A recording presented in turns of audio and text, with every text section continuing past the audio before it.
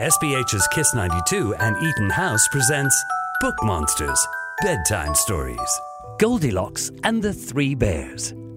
Once upon a time, there was a little girl named Goldilocks. She went for a walk in the forest. Pretty soon, she came upon a house. She knocked, and when no one answered, she walked right in. At the table in the kitchen, there were 3 bowls of porridge. Goldilocks was hungry. She tasted the porridge from the first bowl. "This porridge is too hot," she exclaimed. So she tasted the porridge from the second bowl. "This porridge is too cold," she said. So she tasted the last bowl of porridge.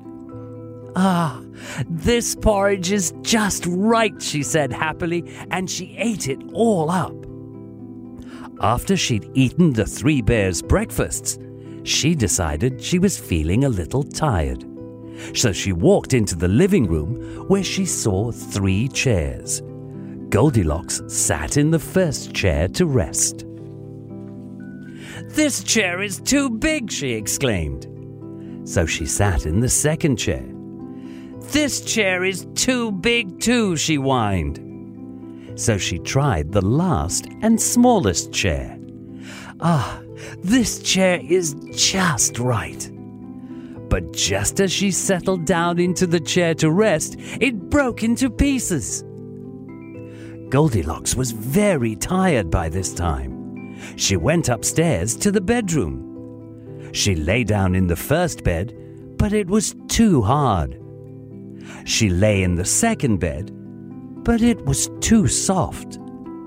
Then she lay down in the third bed, and it was just right. Goldilocks fell asleep. As she was sleeping, the 3 bears came home. "Someone's been eating my porridge," growled Papa Bear. "Someone's been eating my porridge," said Mama Bear.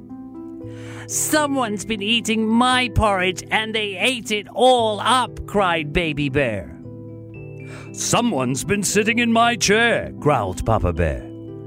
"Someone's been sitting in my chair," said Mama Bear. "Someone's been sitting in my chair and they've broken it to pieces," cried Baby Bear. They decided to look around some more, and when they got upstairs to the bedroom, Papa Bear growled, "Someone's been sleeping in my bed."